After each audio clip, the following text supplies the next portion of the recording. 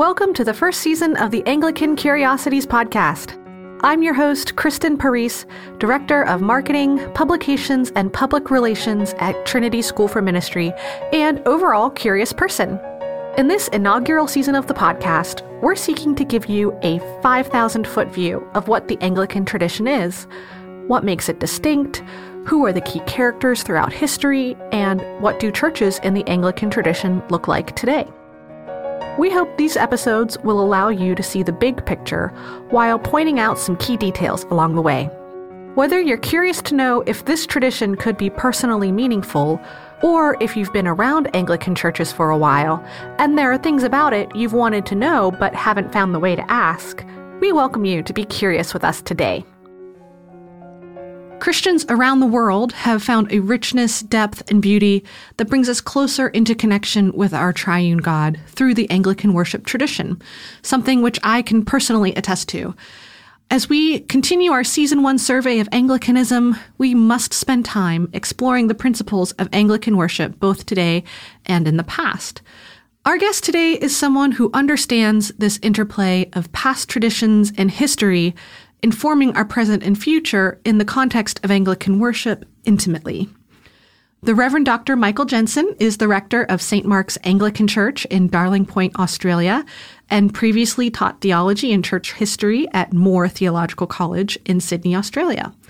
His latest book, Reformation Anglican Worship, showcases how the reading and preaching of the scriptures, the sacraments, prayer, and singing inform not only Anglican worship, but worship as it's prescribed in the Bible.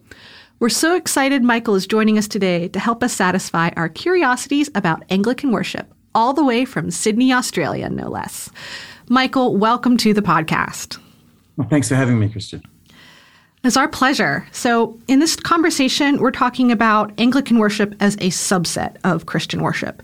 And you wrote a book on that topic, but I'm hoping we can just kind of level set with our listeners right at the beginning, some definition of terms for the sake of this conversation. So when you talk about Christian worship, how do you define that? What are the characteristics you use to describe that? And then similarly for Anglican worship, that subset. Yeah, and it's worth just starting off by saying Anglican worship is only worth studying insofar as it is authentically Christian. It's important that the worship of any tradition go back to its sources. These traditions don't exist independently of that source, and that's part of the Reformation spirit. In fact, is to keep refining and going back and asking the question: is this authentically and truly Christian? Worship itself. Now, we normally use that word, by the way, to mean what happens in a church service. Very often you have a worship pastor who usually is the person who leads the singing these days. So we think of where do you worship as a question we might ask, which is where do you go to church? Or we've had an hour of worship, which means we've had an hour of singing, particularly in a kind of independent evangelical or Pentecostal context. But worship means something richer and deeper than that. And I think I like the term engaging with God, but as a response. To be authentically Christian worship is engaging with God as a response to God's grace for us in Jesus Christ. So the Bible's quite clear that there are false types of worship and that there are true types of worship, that there are false ways to worship the true God, and that there are false gods that you might worship. And so these types of worship should be repudiated.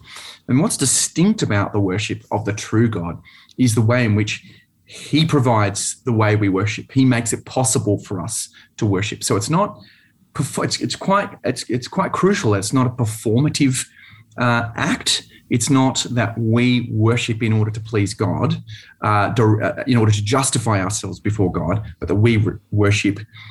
We find our worship pleasing to God because he, in his grace, justifies us. So that informs, I think that particular emphasis on grace informs Anglican worship. It was this rediscovery of the true nature of Christian worship that propelled a lot of the Reformation changes from Luther through to Calvin, through to Zwingli, and then onto the British Isles through Cranmer and the others as they formulated their worship for the English people. They wanted to see worship that was a response to grace. So you needed a couple of things. You needed to actually understand what was going on. And in the medieval church, this wasn't the case because, as we know, things were done in Latin, and not everyone had gone to school to learn Latin. So it was really then a sort of a blank and mysterious act that people didn't really understand what was going. But Luther says faith comes from, well, the Bible says, and Luther picked up and emphasized that faith comes from hearing, that God's operation in his people and among his people is by the Spirit through his powerful word. And so what Christian worship needs to do is the gathered worship of particularly the gathered worship. It needs to be an occasion for the receiving, the listening of God's people to the voice of God, and then an invitation for them to respond. So that's what we get in the various liturgies of the Reformation, which really represents a bit of I won't say a revolution, a renaissance of Christian worship, I think. Thank you. So many people referred to your new book as a refreshing take on Anglican worship that's rooted in the history of the Reformation and the Bible itself. So it seems like you're making the point that we now in 2020, 2022 need a refreshing of our understanding of worship. So what led you to that conviction, which led you to write the book? Well, I was invited to write the book, so I didn't think about it. But so at one level, it just came to me out of the blue. But another level, I do really think we need a fresh look at the heart of a true Christian worship, and I do feel like the Anglican tradition has something. We look at it, has something that really opens our eyes to see what Christian worship could be in all its richness. And partly that's because at the moment I do feel we live in an era of I was going to say it's the era of a sort of Tower of Babel of Christian types of Christian worship. The type of worship that by that I mean the corporate worship of your church service has become like your brand, and so. It's offered as, we have contemporary worship, we have traditional worship, which I find kind of, I don't want to say disgusting, but alarming that really it's sort of become a flavour like ice cream. It's become something that people will go around and choose because of their preference for a certain type of atmosphere or music. I think this is terrible. Takes us away from the true nature of worship, becomes a piece of advertising, the church just performing part of the consumer market. And we really need to not do that. We need to stand out from that, in fact. As society changes, it turns out that the church, by being a still point, by returning to its sources, will actually and by honouring, particularly focusing in and honouring the grace of God to us in Jesus Christ, will look markedly different. And so that needs to inform our worship. I think too, Pelagianism, as they said in the Reformation, Pelagianism, that is the trying to justify ourselves through our moral effort, is an incipient and persistent human failing, and it affects the church, and the church needs to turn away from it continually. And I think we have Pelagianism in kind of two directions. One is the Pelagianism of the spontaneous. We say that spontaneous worship is the most authentic worship, and so if only I can kind of manufacture these spontaneous experiences, then that will connect me with God. And then we have a sort of Pelagianism of what I would call antiquarianism, which is kind of not true traditionalism, but actually just saying, look, if we actually get our medieval style worship exactly right and aesthetically as pleasing as it possibly can be, once again, this will be true worship that will truly connect us with God. I think both of those are mistakes, and they infect the wider church, the various branches of the church. Actually, the Anglican Reformation taught us something very different to both of those temptations. Which really dovetails nicely into our next question, because it seems like there's the argument, part of the argument you're making, which you're not the first, of course, but to have a refreshed, renewed sense of our worship today, we have to look back to the time of the Reformation and even more to the ancient times of scriptures. So how does that, looking back to provide vision for today and tomorrow, how does that inform you? Is there maybe an example from your own ministry of how that has enriched your leading and your ministry? Well, I want to be clear that, and I think I've already made this move. I'm not interested in antiquarianism, as in just loving the past for its own sake. Right, that's really important, because there is that. People come and go, what a beautiful. I mean, my building is only built in the 1840s, but in Australia that's really old. Mm-hmm. And it's a neo-Gothic style, and a very beautiful example of it. And people go, what a beautiful building. We love the choir that you have, and it's such an amazing throwback, and they get off on that sort of thing. And that's not what I'm about here. What I'm about is returning to the sources. And interestingly, going back to the Reformation takes us back to the source of Christian worship, which is Christ revealed to us in the scriptures. And I think what I've learned from that, I have to say, this isn't my upbringing. My upbringing was Anglican, but in a type of Anglicanism which perhaps looked to American Anglicans more Baptist, as in very informal services, almost no formal liturgy, and the sermon was the centerpiece and would go for more than 50% of the entire length of the service. Contemporary music, no robes on the minister, all that sort of thing. And the problem with this for me was actually we got less scripture, even though we thought we were Bible people. And there was good preaching, don't get me wrong, in the kind of tradition of John Stott, who I admire immensely. But it became really about a preacher, and we didn't actually encounter God in Scripture well. And what I've noticed in the pattern of Anglican worship that Cranmer and the others bequeathed to us is that you get a journey through Scripture. You encounter not a small God, but the Almighty and most merciful God. And so what we need in this troubled time, in fact, is a big vision of God. We're reminded of that by Cranmer, because he points us back to Scripture, which takes us there. We're confronted by the Scriptures and told to have warm hearts, and we're challenged to have soft hearts. Today, if you hear his voice, do not harden your hearts. That psalm, again and again, we hear that psalm, just as we're about to hear the Scriptures read to us. We have the Scriptures read to us, Old, New Testaments, the Gospels. We confess our sins, which is a remarkable sort of countercultural act. We live in the era of deny everything, right? And that's what companies and politicians are supposed to do, and confess nothing, whereas you come before the holy God unable to hide anything. And we're told that he is the God from whom no secrets are hid. That's a pretty challenging and confronting moment each Sunday. But we're also given the good news of the gospel, that he is a most merciful God. And that's extraordinary too, because the judgment of our age is so unrelenting and actually unmerciful. So if you've ever been the centre of a Twitter storm, you'll know what I mean. Cancel culture is far less merciful. We forgive nothing.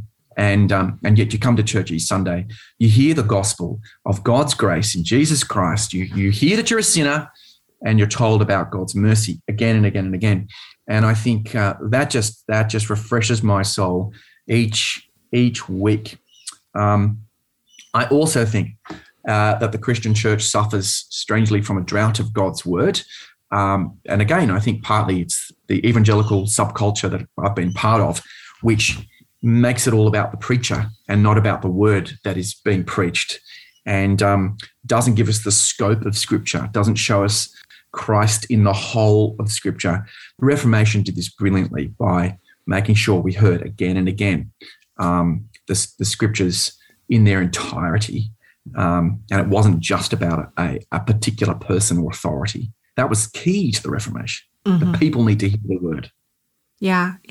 I totally resonate with what you're saying. I have found that my heart longs for and rests in worship that is rooted in the scriptures. And that has led me to be a part of an Anglican church here in my area. And Good choice. Thank you. And you really set up my next question. Well, I don't know if I even need to ask it because you articulated so much in that last answer. But I'll go for it anyway. So worship through the scriptures does have this way of satisfying the longings of our hearts. How would you describe what's happening as both a priest and somebody who's studied this topic, and how is Anglicanism uniquely set up to facilitate this longing that we have, that we find in our worship? It's because I think this is a totally on the money question, right? It's just because I think we've been looking as a Christian church in all the wrong places here, because we've been looking for the Holy Spirit. And yet the Holy Spirit operates through the Word of God. Now, I don't limit the Holy Spirit. The Holy Spirit can operate in many different ways, but we know that when the Bible is opened and the people of God gather around the Word of God and the Word of God is read to us, that the Holy Spirit is there, that God's Word is living and active, that He promises it won't return to Him empty. So I think we actually recover the Spirit. A doctrine of the Holy Spirit, an experience of the Holy Spirit as we sit under God's word. Now, we've got to remember too that sometimes it's jolly uncomfortable because you hear things and you're supposed to say, hear the word of the Lord, thanks be to God, and you sit there wondering, why am I thanking God?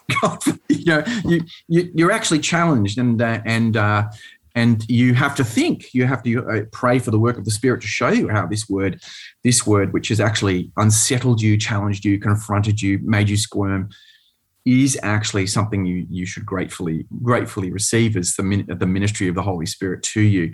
So I really think this is an important thing. We need to help believing Christians accept as they come that what they're going to do doesn't buff their egos, isn't about giving you a kind of nice, comforting hug, but it challenges you. Now, it does comfort you as well. It doesn't it deeply comforts you and realistically comforts you, but you're not seeing a therapist when you come to church. You're encountering the Almighty God who loves you and who wants, who is desperate for you to turn to Him. My friend Ashley Null, who's really the editor of the series, Professor Ashley Null, he says that he calls the doctrine of the doctrine of Scripture and the Reformation. He describes in this way. He says that the Scriptures, as the Anglican reformers saw it, had the function of telling, turning, and tethering us. So again, the Spirit is active in all three functions. We learn stuff. We are told about God. We learn information. We are told about Him. We are then turned. We are led to repent. The work of the Spirit convicts us of our sins, leads us to mortify those parts, put to death those things that are of the earthly and sinful nature, and put on those things which are of the heavenly nature, so as we become more and more Christ-like and proceed towards our resurrection selves. And tether, that is, God grabs us and keeps us by His word. He preserves us by that. That's powerful stuff. And so this is what the Anglican liturgy sets us up to do, is to get the Bible open for that little time a week we have, undistracted time, and get it working, because God promises to work by it. Yeah. And it never ceases to amaze me time and time again as I read through the scriptures, and I'm like, why is this line so familiar? Oh, because this is in this liturgy and that liturgy. Like, it just always amazes me how deeply embedded the the scriptures are in the liturgies that we experience week in and week out, day in and day out. You're right. It habituates us to the scripture, the voice of God. So this is the power of it. I mean, again, we live in a spontaneous culture that says, why do we repeat things? I heard someone say the other day, and I don't think it was actually in an Anglican context, but they'd come to their pastor and they'd said, so why is it that we say the grace of our Lord Jesus Christ and the love of God and the fellowship of the Holy Spirit be with us all evermore at the end of every service? And the pastor said, yes. That's the answer. You remember it. So, and if you've ever ministered to the dying, even those who have experienced dementia and Alzheimer's, the way in which the repetition of the liturgy has got into their very souls is just extremely powerful to witness. To see the way in which the operation of the Spirit of God has just become part of them, even in their dying hours. It's still true. It's as if he knew what he was doing when he designed us. Yeah. Yeah. Again, we're a culture that doesn't do learning this way. No. We don't do it by rote. But it's an amazing gift that we give one another when we give this repetition to one another. And all the parts of the liturgy, it's interesting. I've got people who've been coming to a Book of Common Prayer service for all their lives, and they don't know that things come from Scripture in that way. But it's as a preacher, it's terrific to be able to point to bits in the liturgy, to repeat bits of the liturgy and connect all the parts and say, this is the gospel that you've been saying to one another and you've been praying. Absolutely. Are you sensing a call to ordained ministry or ministry leadership but need further training? Consider Trinity's Master of Divinity program. This 90-credit master's degree will provide you with not only a solid academic foundation in biblical studies, theology, church history, missions, and pastoral ministry, but also the holistic formation necessary for ministry work. On-campus students live in intentional community with one another, participating in morning and evening prayer, daily lunches, study, and ministry activities together. For those who can study full-time on campus, significant tuition scholarships are available. Up to 2/3 of the program can be completed online, though at least 1 year of study on campus is required. You can learn more by visiting tsm.edu or by contacting our admissions team at admissions@tsm.edu. So you conclude your chapter on the sacraments like this. The gospel signs, i.e. sacraments, retain their power to nourish believers in their faith and to assure them of the work of God in their lives, which is a lot of what we've been talking about. The practice of the sacraments reminds the faithful that God is not simply distant and transcendent, but also present and active among them. Based on your scholarship and practice, what makes a teaching like this particularly reformed, and what makes that a compelling statement for the church today? Well, again, I just personal context, maybe a confession as far as some are concerned. I come from, as I say, a very evangelical background with a bit of suspicion that anything too much about the sacraments is smacks of medieval Catholicism. And I think actually study of the Reformation itself, Luther, Calvin, Zwingli, and Cranmer, has led me, and of the Book of Common Prayer, has led me to a deeper appreciation in my own spiritual life for the sacraments of baptism and the Lord's Supper, and for what extraordinary spiritual value they have. However, I think the statement I made there was really trying to pick up that in the Reformed thinking, the sacraments are more verb than noun. What do I mean? It's less about the objects and more about the actions. It's more about the pointing to what we are believing and doing, what these things are symbolizing as we do them, than it is about supposing that God inhabits or particular items, particular inanimate objects. I think that is a sort of metaphysics that the Reformation was trying to get away from, and it was I think it's highly misleading metaphysics. But at one level, I want to say whatever. The reality is, as we come to the table by faith, God uses these symbols to tether us to Himself, to tell us, to turn us, and to tether us, just as He does with His Word. There's a powerful enactment of the gospel in these sacraments in their different way, and so that's what the Book of Common Prayer, Holy Communion liturgy does in the words of distribution. It talks about us feeding in our hearts by faith and with thanksgiving. It points to the spiritual eating that we're doing, that this physical eating powerfully symbolizes. Now, I think the language of efficacious is used in the Book of Common Prayer. It's not mere memorialism. The Spirit is at work. So now Zwingli, for Reformation scholars out there, Zwingli is accused of having a mere memorialist view that this is simply about memory. Actually, the best Zwinglian scholars claim that Zwingli was not a Zwinglian. So there's more to his. just really helpful, isn't it? That he's actually got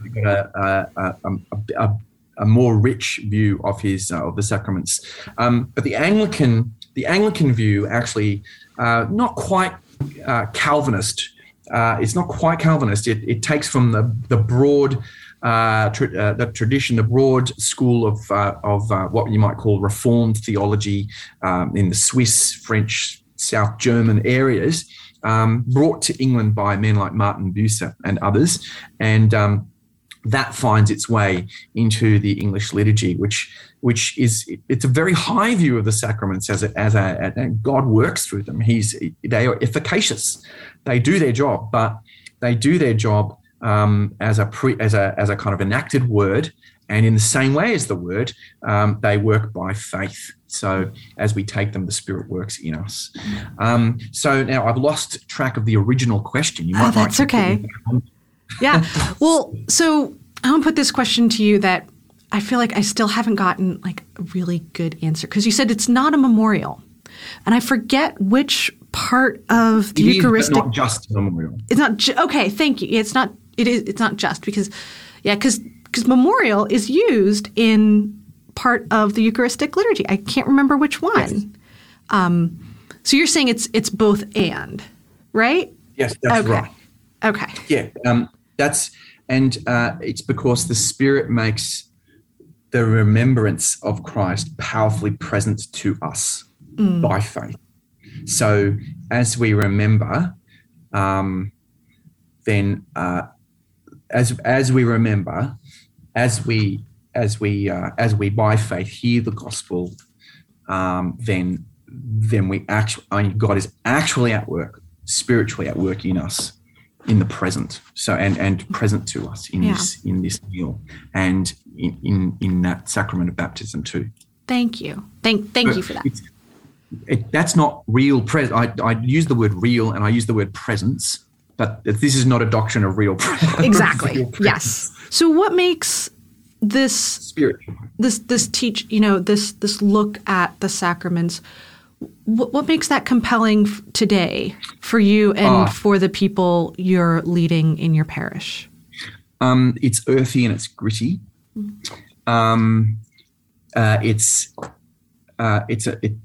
We can actually. This is the grace of God to us in the sacraments, in that they are tangible. So we can reach out and receive them. They speak to us as human beings, as physical human beings. They speak to us of the salvation of our bodies as well as our souls. So what we have in the sacraments is a restoration. We have the promise of the resurrection in them. And that's powerful because of the streak of both idolization of the body and loathing of the body that we have in our contemporary culture, that we approach much of the things we worship in a kind of virtual sense. And I use the word worship in a very broad sense there, in contemporary culture. So as a as a piece of evangelism, the sacraments are amazing. We live almost in a kind of so many paradoxes in contemporary culture. I was about to say post-symbolic, but then it's kind of hyper-symbolic. Virtue, we can be anyone we like, and yet we also idolize the physically whole, or we kind of pretend to be physically whole, and yet here in our bodily weakness. I mean, I can't. One of the most powerful parts of my week is to name my parishioners, and to go and to say to perhaps the person I know is suffering from cancer, the body of our Lord Jesus Christ, preserve your body and soul unto eternal life. It's not just the soul, it's the dying body of that person. It's the kind of but also to walk alongside the alcoholic or the person who's just I know is a sinner and knows that they're a sinner, and to say, preserve your body and soul to eternal life. That's again. I mean, where else do we get that comfort? Yeah, I so resonate. That's one of my favorite things is I will confess to my priests who might be listening to this podcast. I tend to find the priests at communion who I know will call me by name and give that to me, because I deeply resonate with what you're saying. As someone who receives that by name, I've found that to be very special and profound in my own walk. Yeah, I know Cranmer didn't say anything about remembering people's names, but I kind of think Jesus knows the names of his sheep, and so I kind of feel like that's a particular thing I feel very committed to, to saying people's names, so that they are not. This is not an anonymous act, because they come to the table and because God knows them by name. Jesus knows them by name, So they are reminded of their preciousness to him, and that he laid down his life for them as his as the shepherd. That's what I'm trying to convey. Thank you. Yeah, that was really great. Kristen, thank you. Could I add something in? Sure. I was thinking of asking a question. So my first exposure to the prayer book was, I saw it on a friend's shelf, and I was an Anglican. I'm not Anglican now, but I was like, "What's this?" And he said, "This walks you through the liturgy, the prayer," and it just disturbed me to some extent, the orderliness of it, or the hand holding. Yes, I guess through the service. And I was going to ask, what would you say to somebody who is like, yes, Scripture, yes, the Holy Spirit, but more spontaneity? Why do we have to follow this dirge? But listening to you describing giving the communion, it just, and I've witnessed it here at Trinity. I run the chapel service every morning, and it's nourished my soul a lot over the years. And so I think, how can you? Sorry, this isn't a question. This is more of just a comment. I think, how can you deny the emotion that comes out of Scripture and where Scripture leads us in worship? And Now, look, I'd hasten to say that my parents, who grew up in the 50s and 60s here in Sydney, when we had the Book of Common Prayer, and that was the only service, and the minister did everything. So read the lesson, said the prayers, and they remembered when it was done with kind of complete sort of disdain and disinterest, it was a very boring experience. And it can be, it can just become a hollow performance. But what a tragedy when that happens. And the trouble is, a significant baby is then thrown out with this dirty bathwater. What we need is actually not casting that aside, but actually, I think, a revival of this. And I think the best thing this does is, by the way, it's there's an element of humility in it. So it goes against the cult of the spontaneous. It stops the temptation of ministers and liturgists to design a liturgy that meets the consumer market, makes you feel good. It actually I think it's just false to say the Spirit equals spontaneous, but we believe it. I mean, it's just common knowledge that the Spirit somehow speaks to us in this kind of spontaneous way. Not that he doesn't. It's just that it does not. Those do not equal one another. The other thing is too. I think there's a sense of the and again, this is where the past is very helpful. Is that a sense that this is not new? This is we didn't invent this, and I think again there's a countercultural thing here where we're standing in a communion of saints that is not simply synchronous with us, but diachronous. Goes through and through history.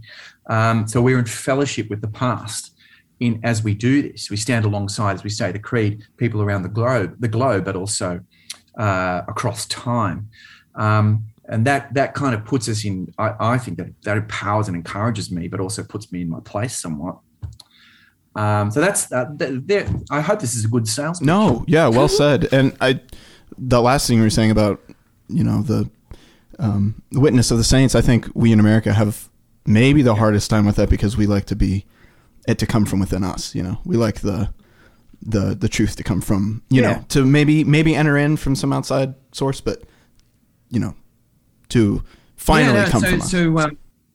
No, that's right. I mean, I read a book by Tara Isabella Burton called Sacred Rites. Really interesting analysis of religion, mostly in America, but across the globe as well.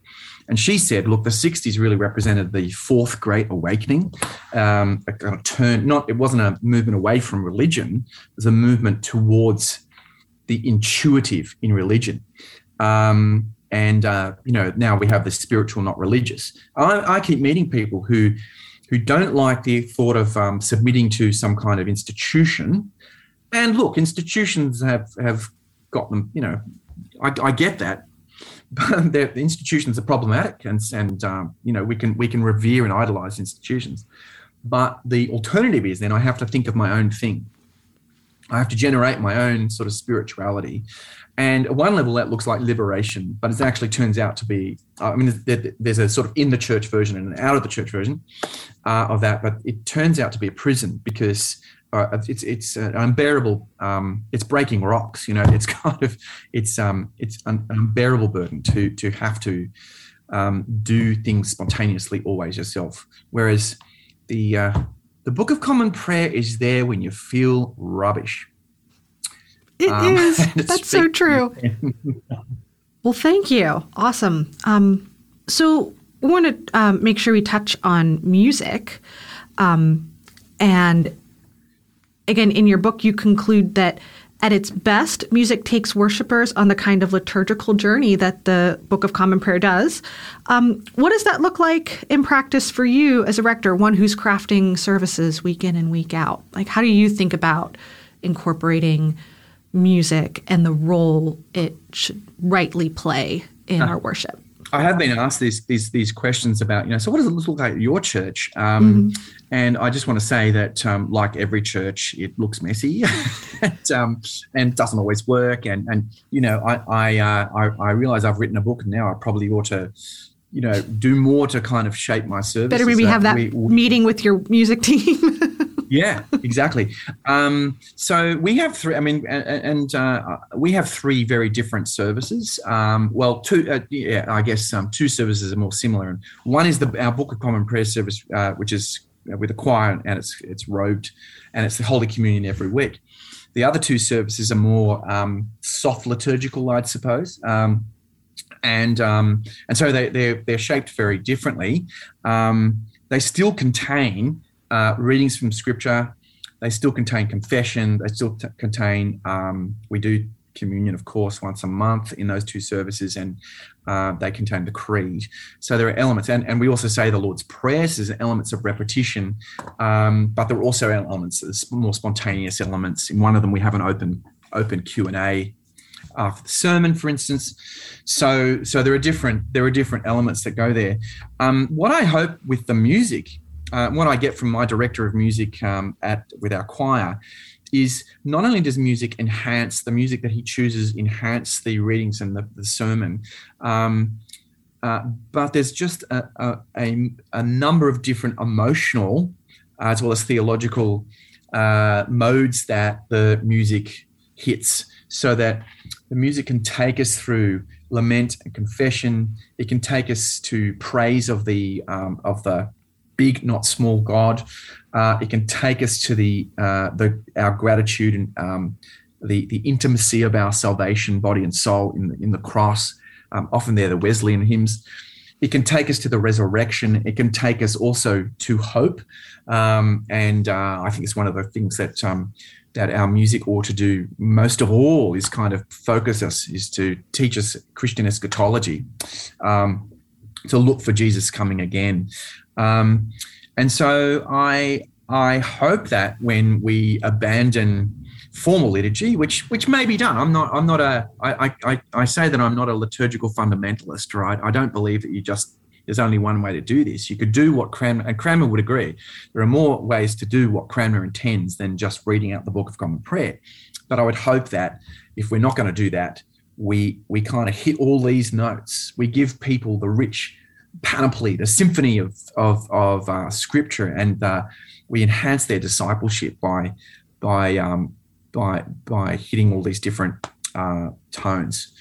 So that's and that's complex. That's difficult to do well each week when you're inventing it off you have to invent it each week. I totally understand. Yeah, it's the complexity, and I marvel at the pastors and the worship leaders and the liturgical craftsmanship that it takes to do that week in and week out. It's a real skill, and there's that element of knowing the congregation too, because you can, be trying to hit all these notes and still lose them at the same time. And so, yeah, to keep all of those variables in your mind is truly an art and science. Yeah. Now, it doesn't have to all be done each week. so true. Important. But just you have the good thing about the liturgy is you've got the structure in which you can actually then provide variety, and variety works in the midst of structure in that way. It actually definitely stands out. Absolutely. Yeah. That's such a great way of putting it. Thank you. So coming to our final question, you're a scholar in the topic of worship, but you're also a priest and the rector of a church. So how is your study of Anglican worship, which you were invited to do, but how has that influenced the way you lead your parish?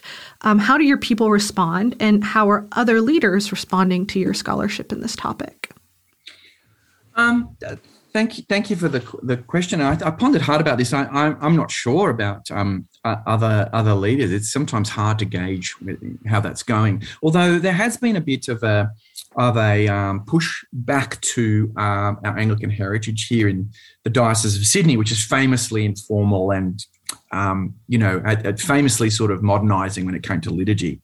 Focusing on sermons, as I've explained before. So there's a little bit of a return. One of the interesting things is to learn that people who aren't Anglicans, people like Dr. Timothy Keller from New York, uses the Book of Common Prayer in his own personal spiritual life. And I've seen that happen more amongst people here in Sydney and across the Anglican communion, a kind of use of the Book of Common Prayer as a personal devotion. And there's a rediscovery of this marvelous resource. So I'm happy to see that. And I try and when we do a confirmation class, I present people with a Book of Common Prayer. What I do is I ring up churches that no longer use the Book of Common Prayer, and I say to them, have you got, or I put it on Facebook, I say, have you got they'll have a shelf or a cupboard somewhere with hundreds of copies of the thing. And I say, can I have them? And then I pass them on so that people can use them in their own devotions. So I want to do that. I think I need to be honest and say that I need, as a rector, I need to be a pragmatist as well. And so it's slow going, trying to teach people that the words they've been saying for so long are actually not about are actually about the gospel of justification by faith. They actually teach that. They actually teach that Christ's blood was offered as a payment for your sin. There's a strong doctrine of the atonement here. And so to kind of point to those so that people learn that genuine Reformation spirituality of receiving God's grace with gratitude is kind of the mission here. I've wandered far from the point of the question, and now I've forgotten it. That's quite all right. It was, when you talked your story about asking people for old books of common prayer just on the shelf, that I feel like I've seen that Facebook page or that Facebook post or similar ones from pastors and other leaders that I'm connected to with here in the States, and I just kind of chuckle inside and think about, I've seen that post. It's nice to know that the hand-me-down church supplies is a cross-continent request. That's good. That's good. Yeah. So, well, I can say that you might not know how leaders are responding to your latest book and your scholarship in topic worship. I know that there are many folks in Trinity who are very enthusiastic about your work. So I can tell it's influencing the folks that I know and get to work with here day to day. So on behalf of them, thank you for the work you've done. Any last thoughts that you would want to share with us about how this study of worship continues to influence your parish life or your life personally or in the life of your family?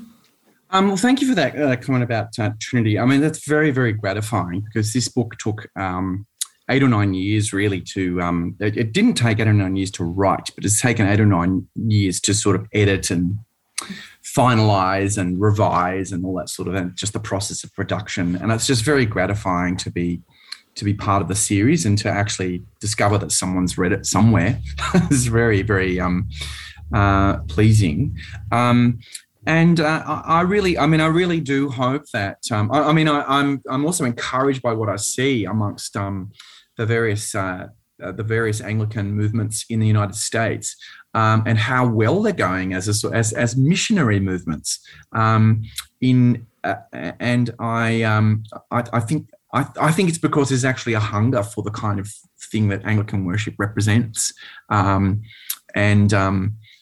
we've exchanged our birthright for a mess of pottage in many ways. So I think the time is right for a proper revival that is not, as I say, is not antiquarian. So not just reading out the same words necessarily, but a recapturing of the spirit and essence of what Cranmer did in his genius.